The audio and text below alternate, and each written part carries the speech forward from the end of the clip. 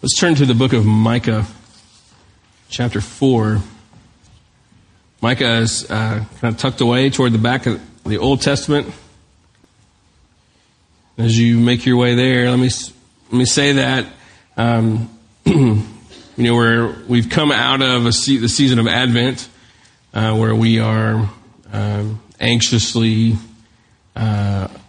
anxiously awaiting and focused on the return of the Lord. We went from Advent into Christmas, and those kind of build together. And I don't know how your experience in Advent was this time around. For me, Advent had really high highs and really low lows. I felt like the things that God put in front of us to do during Advent were so rich. Whether it was the devotional, whether it was Sunday mornings together, the candles and the testimonies and the songs of Advent, the senior adult party, the Maison Christmas party, that whole process, just incredible lessons and carols. I mean, that was like such a deep and rich highlight. Christmas Eve, even the Advent offering. This year, the total for that offering was $7,832.50. That goes directly to help our children's home in India.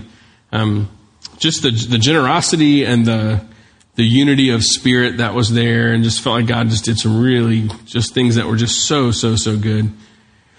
And then kind of at the same time, like kind of holding hands with those really high highs, there's just Advent's just hard, Part of it is that we're forcing kind of our way into thinking about the parts of the kingdom that are still working its way through our brokenness, like the fact that we have to have places like Maison Dei or Hope of Life, the reality of mental illness, the reality of homelessness and poverty,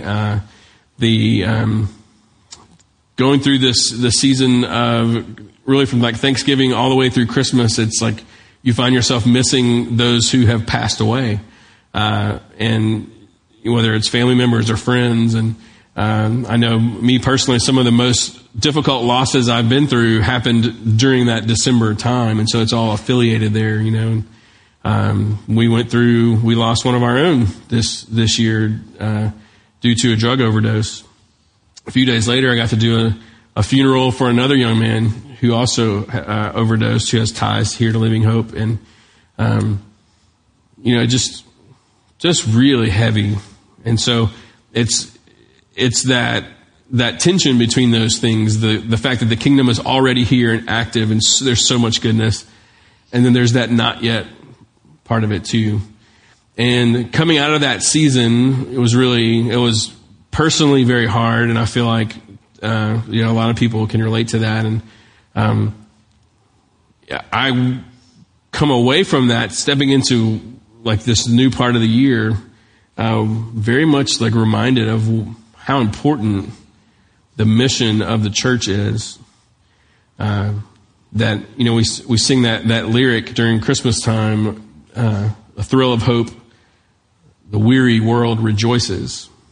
And to experience both the rejoicing of what Jesus brings, but also the weariness of the world, just reminded how relevant and important and crucial us being us as the people of God is right now. And when I was, I told the early services, I talked about this at Brag on Jesus too, that like I've been 26 years in ministry at this point. And I remember as a young pup, beginning to dream about what ministry could look like as a vocation, and planting a church together and with friends. I remember like this deep conviction of like, we're not, when we talk about this and we're talking about what we were going to do, which in one sense presented itself as planting a church, but really what we were talking about was getting serious about what it means to be the people of God, in whatever format that would take on.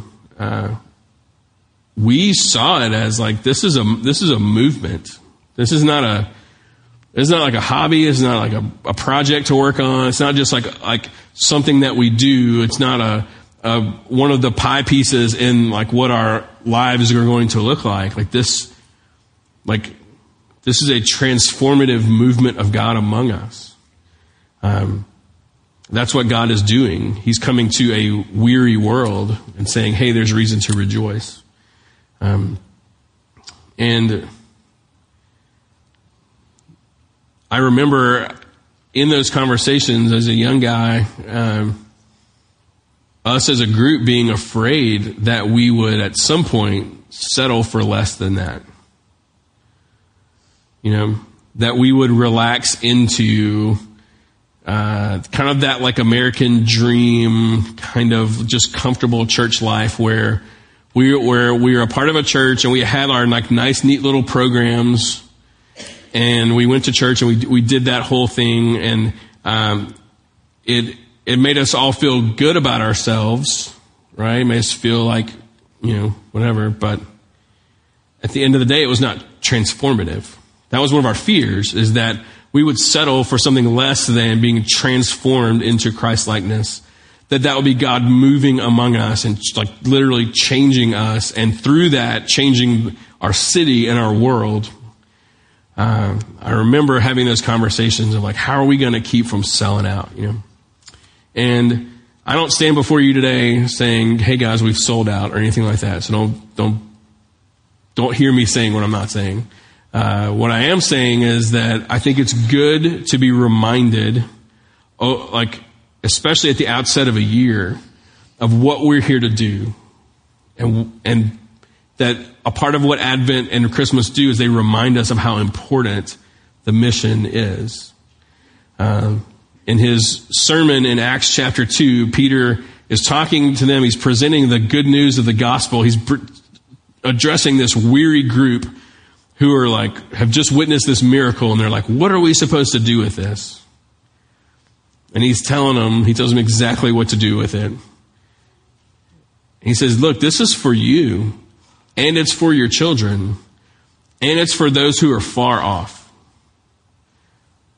Everybody that God is calling to himself, the gospel is for them. And as the people of God, we have to have that full spectrum in mind. Our own growth, we are a community of faith that is deepening our love for the Lord. And we're training up the next generation. And those who are far off, that we are going to them, that we are bringing them, we are extending Jesus' invitation to them, that we are saying, come, there's room at the table for everybody, literally everyone.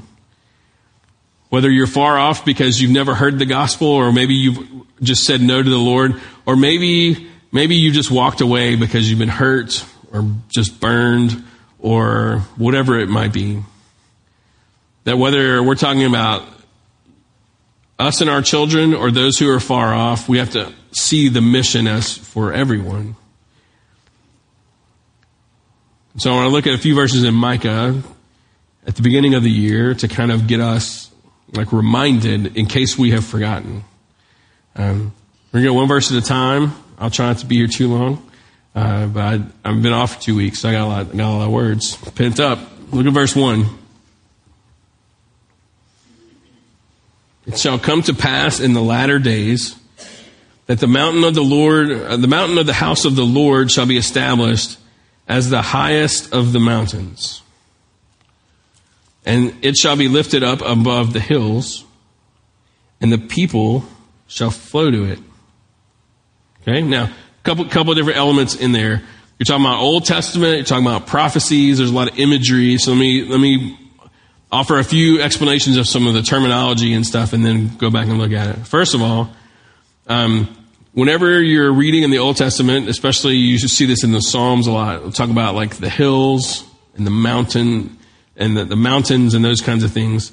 A lot of times that is a reference to the worship of different idols. And so the surrounding nations, they would worship the sun, the moon, the river, the crops. They had all these fake gods that they would worship. And they would set up these altars on the tops of hills because they wanted to make sure these gods could see them. And so it was very common to be traveling through Israel, and you could see on the top of a hill or in the distance, that kind of thing, some sort of constructed, man-made thing that people were making sacrifices to and worshiping and that kind of stuff. And so a part of what is being said here is referencing like what will happen to like those hills and mountains versus Jerusalem, which was considered the mountain of God. And so the surrounding nations, they said, yeah, all these hills are for this God, and this is for this God, and this God, and this God. And Jerusalem, well, that's for the Hebrews. That's for the Yahweh. That's for their God. So that's part of what's going on. Second thing, says in the latter days, this is going to happen. Now, the latter days is referencing in these like Old Testament prophets. They're talking about the age of the Messiah, which would be from the first coming of Jesus to the second coming of Jesus. That stretch is the latter days. So in other words, where we are right now, that's what Micah is saying. And so we can see this not only as him like predicting something in their day, but speaking to what's going to happen when the Messiah is doing what the Messiah does. This is what will happen. And so let me offer some interpretation to the verse with those things in mind. Now look at it again. It shall come to pass in the latter days, okay, so that's us right now, that the mountain of the house of the Lord shall be established as the highest of the mountains. And it shall be lifted up above the hills, and the people shall flow to it. Okay? What is he saying? You got all these fake gods and all these fake mountains, but when the Messiah comes, you're gonna see him as higher than all of those. In fact, you're going to see him as being really he's the only God. Those are all false gods. But what he is saying is that's a part of what happens when the Messiah shows up. You're going to realize that all those things are false and broken and dead and empty. And all those cisterns are busted. You're going to see, because of who this God is, that his ways are higher. His thoughts are greater. He is exalted above all of the created world. In the latter days, that's what's going to happen. All of these hills and mountains, you're going to see one emerge above them all, and it's going to be the mountain of the Lord. The exaltation of Jesus above everything else. So we're living in the fulfillment of this prophecy, and you and I are the lifters of that name above all the other names. Like, creation does it, the Bible does it, but his chosen mechanism to lift his name above all the other names is us. It's the people of God. It's the church. That's who we are. That's what we are here to do. And so when we gather together in any configuration, that is our primary reason. That is the why and the what. We are here to put him above everything else and to remind each other that he is above everything else. So when the people of God come together, whether that's one-on-one at a coffee shop, in a small group of friends, a small community group. It could be at a men's gathering. It could be at here on a Sunday morning. It could be in the kids community group or the youth community group. All of that, which starts next week, by the way. All of those configurations, it doesn't really matter. What we're trying to do is put Jesus above everyone else and say, hey, just in case anyone needed to be reminded, he's above this. Just in case you need to be reminded that fear that you brought into the room today, Jesus he's greater than that.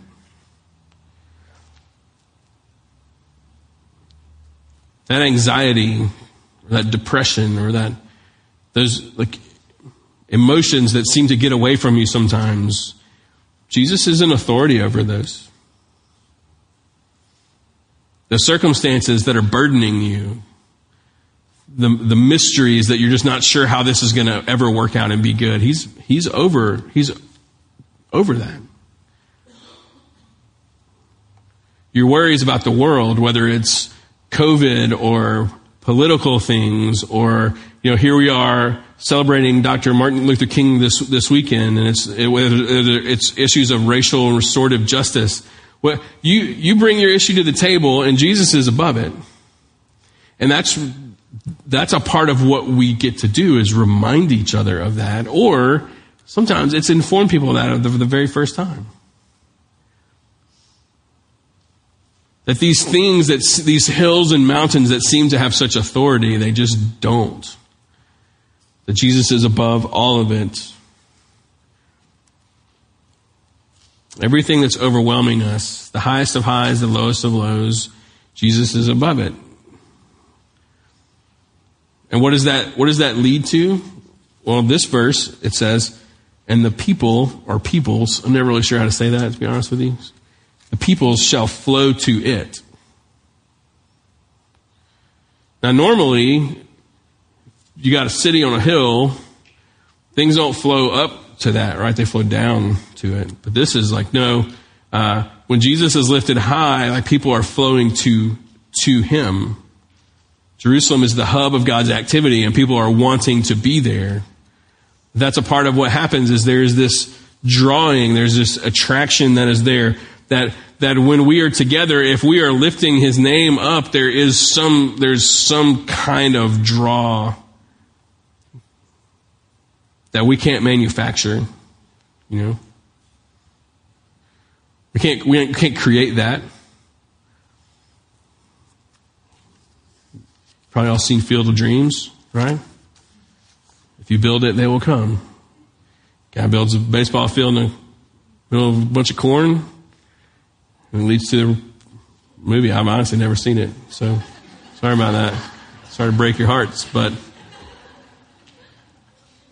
there is a mindset of that a little bit, right? That like, well, let's just build a church building. Let's get a bunch of nice programs, and then people start coming to it. Well, no, that's not the draw. The draw is the exaltation of Jesus above all else. And that's when people start to flow to him. Look at the next verse. Like it gets better. Verse 2. And many nations shall come. And they'll say, come, let us go up to the mountain of the Lord, to the house of the God of Jacob, that he may teach us his ways, and that we may walk in his paths. For out of Zion shall go forth the law and the word of the Lord from Jerusalem. See, this is what the movement of God looks like. The people of God exalt him above everything else, and there becomes this draw. And it starts with God's own people wanting a deepening there. You ever been in an environment where there was just truly this incredible exaltation of Jesus, and in that moment, you just want more. You just want more of him. And then with that come the nations. What does that even mean? Part of what that means, and we see this throughout the scriptures, is that all of the little things that we use to divide up our society, all our little constructs, they begin to fade in terms of importance and divisions. That when Jesus is put in his proper place, we don't really care all that much what our skin color is. We don't care all that much how much money someone makes, or where they live, or where their kids go to school, or who you voted for, or if you're wearing a mask or not wearing a mask, or if you're vaccinated or not vaccinated. Like all of these things that become these huge, big, divisive issues in our world, they just fade. Because Jesus is what matters here. So it says the nations will come and they'll say, let us go. Let us learn. let us become. And you know who's 100% on board with that? Jesus. He is all about it. In Revelation chapter 7, it says this, in terms of like forecasting heaven, it says, after this I looked, and behold, a great multitude that no one could number, from every nation, from all tribes and peoples and languages. They were standing before the throne and before the Lamb, clothed in white robes, with palm branches in their hands, and crying out with a loud voice. They said, salvation belongs to our God who sits on the throne and to the Lamb.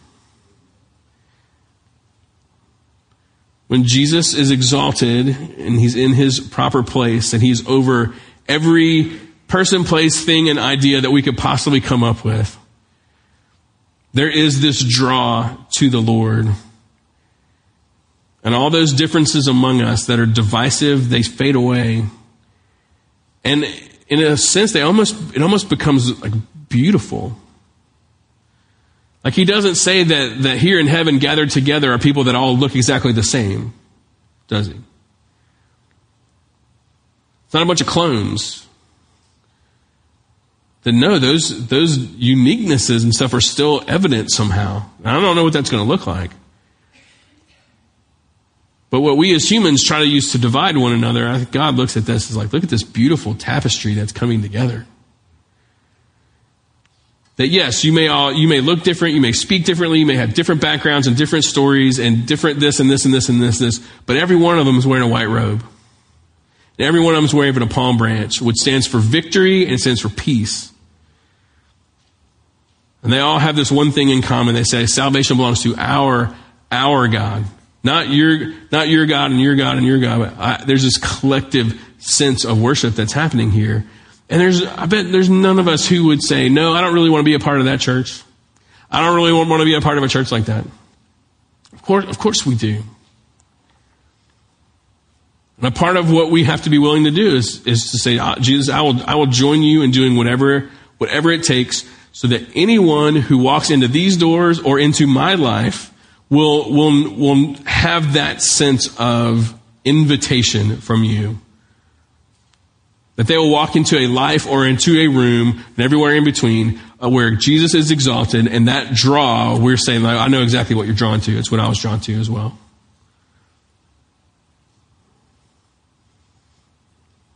That's where we're headed. That's part of what we have to be going for. We have to keep asking God to do that. To help us to heal from the divisions and the pain and all the stuff that's come with so much of human history, to heal from that and to walk in the kind of unity that's like, I don't care who you are, what you look like, or I don't care about any of that stuff. Let's exalt Jesus together. Let's let his life like flow through us. Let's make sure everyone knows that they're loved and important and valuable.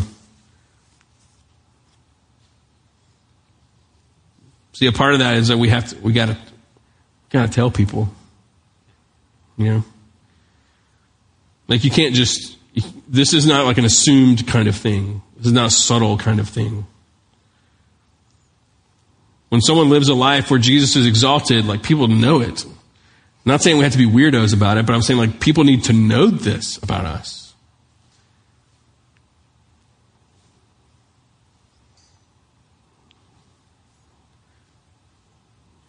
It's very, very important. I was reading a little bit. I wasn't supposed to read anything ministry-based on my break, but I did. And one of the things was talking about, it was an article that said, don't invite someone to church until you've invited them into your home. This was obviously clickbait, and it worked. I read the article and made some pretty good points. That's not just about bringing people to a church service. It's not about just bringing people to a program. It's about bringing people to the Lord through our own lives and through our own experiences. It's about us being the kind of people who who are driven and passionate about this very subject. Saying, I will build my life around exalting him above all the other things. And as I am flowing to him, and as other people are flowing to him, as God brings the nations to himself, I'm a part of cultivating that and welcoming that. And if that means inviting someone to my home, it means inviting someone to my small group, it means inviting someone to my church, I will do whatever it takes. If that's how God wants to bring them to himself, then let's do it. And I'll adjust whatever my Sunday routines need to be. I'll bring them into an already crowded community group. It doesn't really matter. There's just something more important going on here, that together we are exalting Jesus over everything and making sure that everyone knows who he is.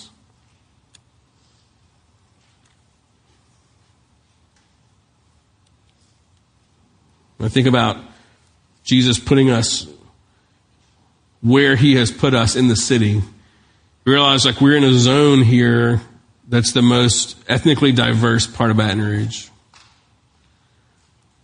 It's incredible when you look at the demographics, who lives in a 1 mile radius of this building, and how many different nations and tribes and tongues are here. We have an opportunity to walk out this part of heaven now. But we got to figure out how to do that, you know. But you know what the first step is? Exalting Jesus above everything else. If we're going to obsess over our divisions and all these different kinds of things in our world, if we're going to focus on that, and if that's going to be what our church is known for, is some political stance or some sort of position on this issue and this issue and all this kind of stuff, if we're going to be known for those things and not for the exaltation of Jesus, then we need to just let's tap out. Let's give the building to somebody else, you know. But if we're going to exalt Jesus and then let him order things from there, he's going to show us how to connect with the nations that live right here. We don't necessarily have to travel the world in order for the Great Commission, that to all nations part of it to happen, because God's brought them. He's brought them all around here.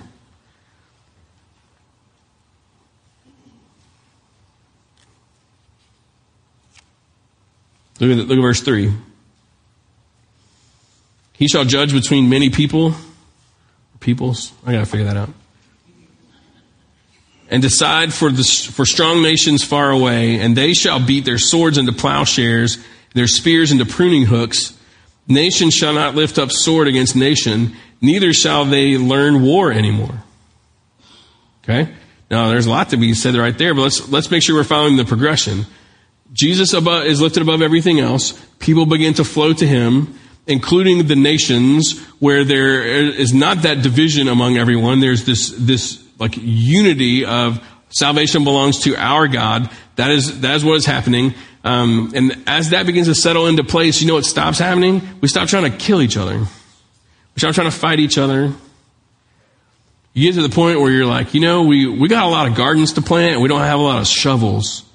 So how about we melt these guns down and make them into shovels? That's what we need. And notice the wording, the end of verse 3. Neither shall they learn war anymore. Think about that. Kids have to be taught how to hate each other. We have to learn war. When you get to where, that's not even a subject they teach in school anymore. Because there is a peace and a shalom that happens among us where we're like, you know what? When Jesus is in his proper place, I don't need to fight everybody. There is no power struggle. There is no hierarchy. There is none of that kind of stuff, because Jesus is where he needs to be, and then everything goes into place. We don't have to learn war anymore. In verse 4. But they shall sit every man under his vine and under his fig tree, and no one shall make them afraid. For the mouth of the Lord of hosts has spoken. See the trickle down? Not only is there not having to learn war anymore, we're so content that we're not even afraid of anything. What would it be like to not be afraid?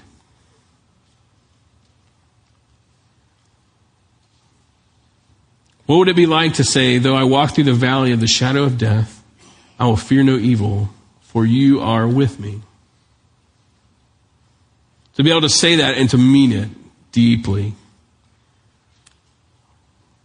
That's what a movement of God does.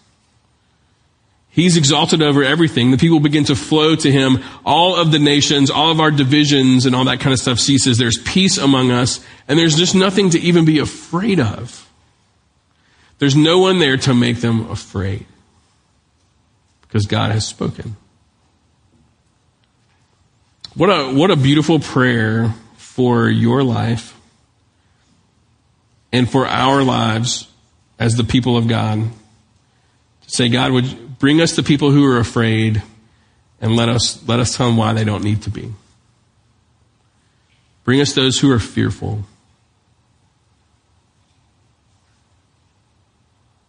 We'll ask them to come sit underneath this fig tree vine thing. They'll watch us exalt you, and they'll realize that's why we're peaceful. That's why we're not afraid. Do we act in wisdom? Yes. Do we follow obediently to the Lord? Yes. There are things we're not crazy about? Certainly. But we're not afraid.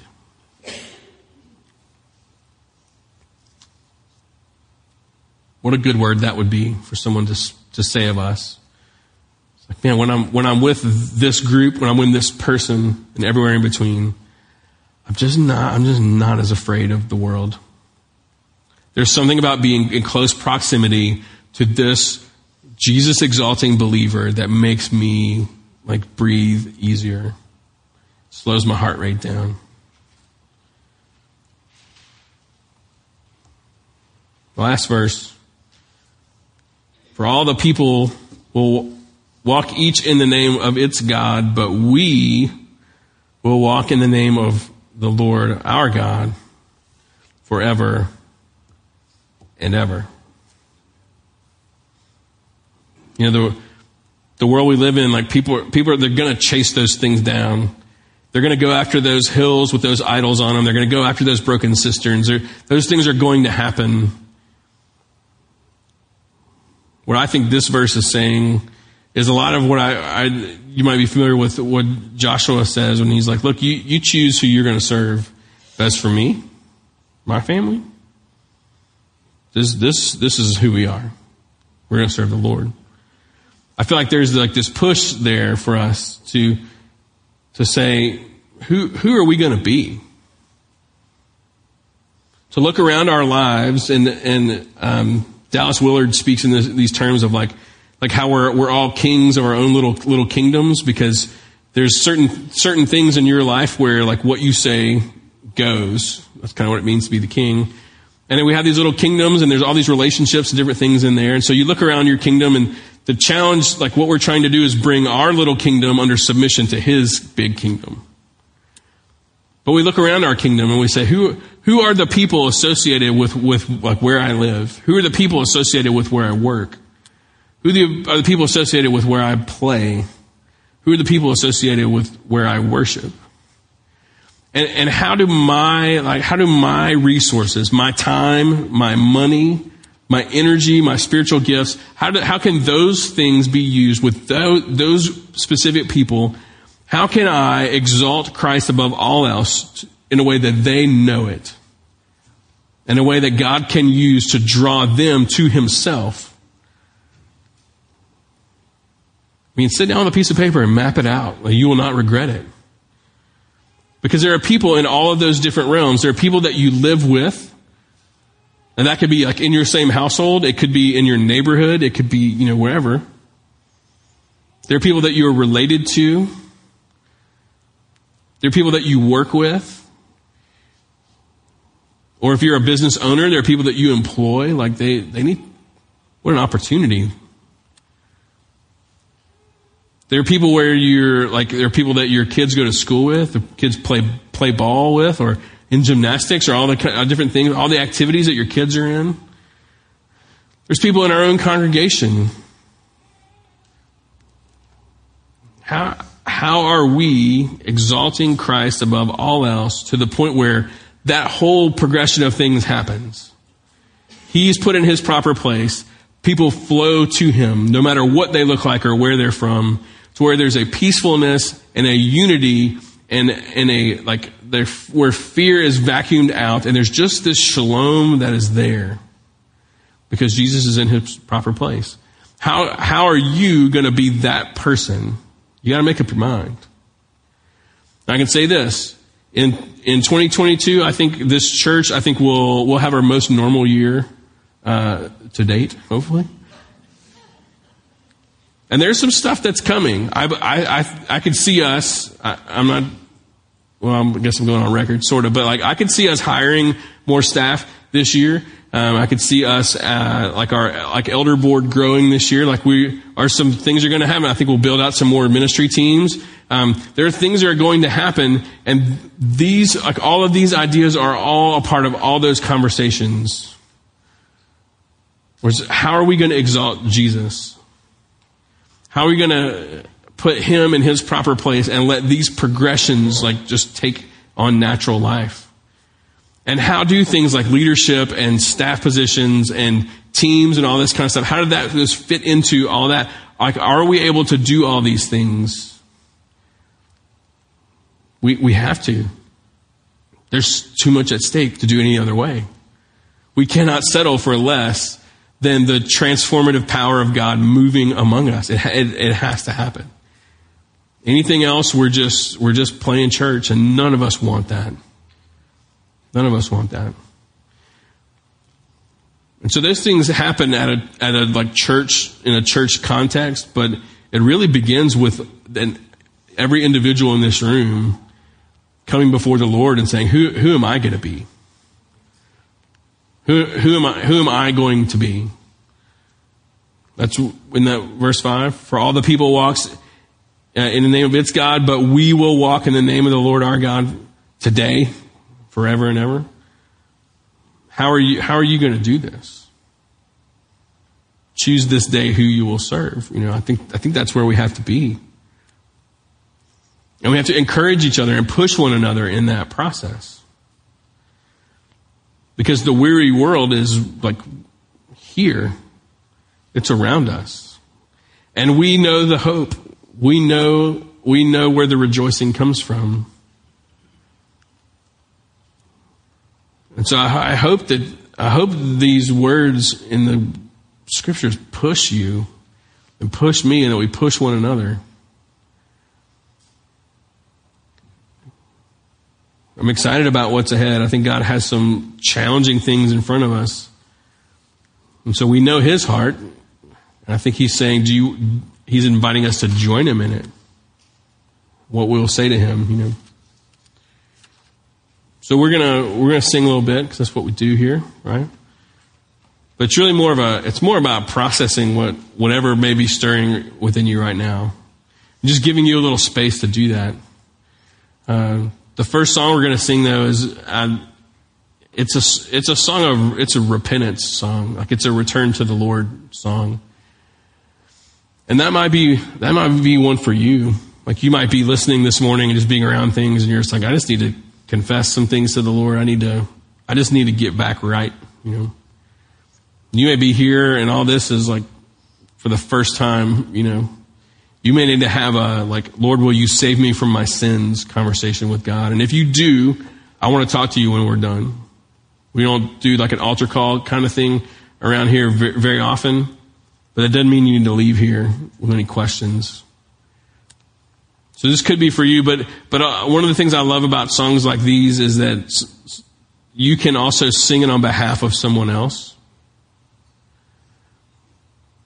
You may know someone who needs that draw to the exalted Jesus.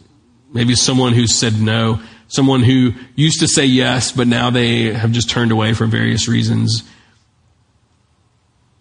You just may have someone on your heart, in other words, that these words, you could sing it on their behalf, sing it as a prophetic prayer, asking God to put these words in their hearts, whatever it is. The promise of the Holy Spirit is for us and for our children and for those who are far off. And so as we sing and we just exalt the Lord for a few more minutes together, let's let him do what he does. Let's let this progression unfold in front of us. So let's stand together and pray.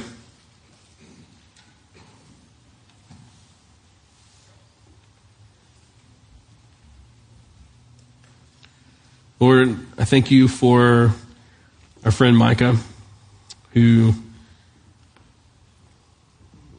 wrote down some pretty bold words, Thank you for making sure we had them in front of us. What an incredible picture of exaltation, of you drawing people to yourself, to your own kindness and goodness. What a picture of when you tell us to come to you if we're weary or heavy laden, that you'll give us rest. You invite us to take your yoke upon us and to learn from you. You describe yourself as gentle and lowly in heart. And you offer to us rest for our souls. And God, we want to say yes to that this morning, whether it's yes for ourselves or yes on behalf of someone else or maybe a mixture of those things. Would you help us in these closing moments to think about what we're singing and what we're praying through song, or maybe just to have some personal time with you. Maybe that's what's most needed.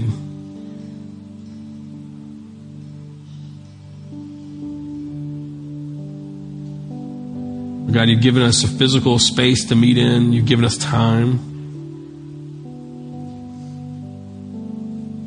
And so that movement of your Spirit among us, what we long for and what we want. So would you meet us where we are in these next few minutes? Have your way in this room and over the live stream. Maybe even people who are watching this later.